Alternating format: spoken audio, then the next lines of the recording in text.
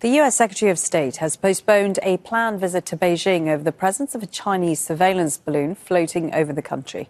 China says the balloon is not being used for surveillance. The Pentagon says a second balloon has been spotted over Latin America.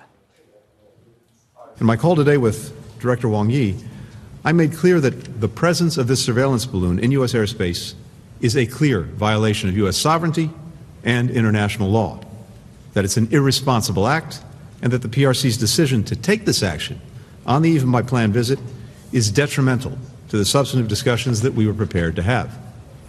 I told Director Wang that the United States remains committed to diplomatic engagement with China and that I plan to visit Beijing when conditions allow. In the meantime, the United States will continue to maintain open lines of communication with China, including to address this ongoing incident. Tesla founder Elon Musk has been found not guilty of fraud in a case that argued a tweet of his misled investors.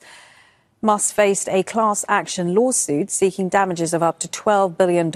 In August of 2018, Musk tweeted, "I'm considering taking Tesla private at $420, funding secured." This caused Tesla's stock price to surge in the following days before dropping when the deal didn't materialize.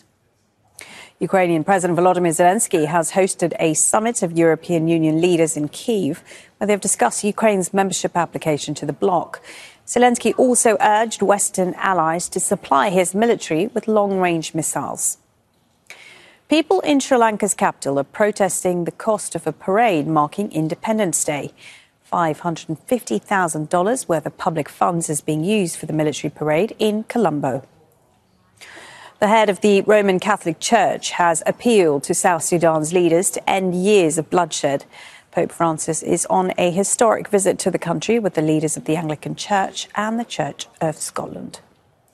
Another police officer has been fired for his role in the killing of an unarmed African-American man, Tyree Nichols.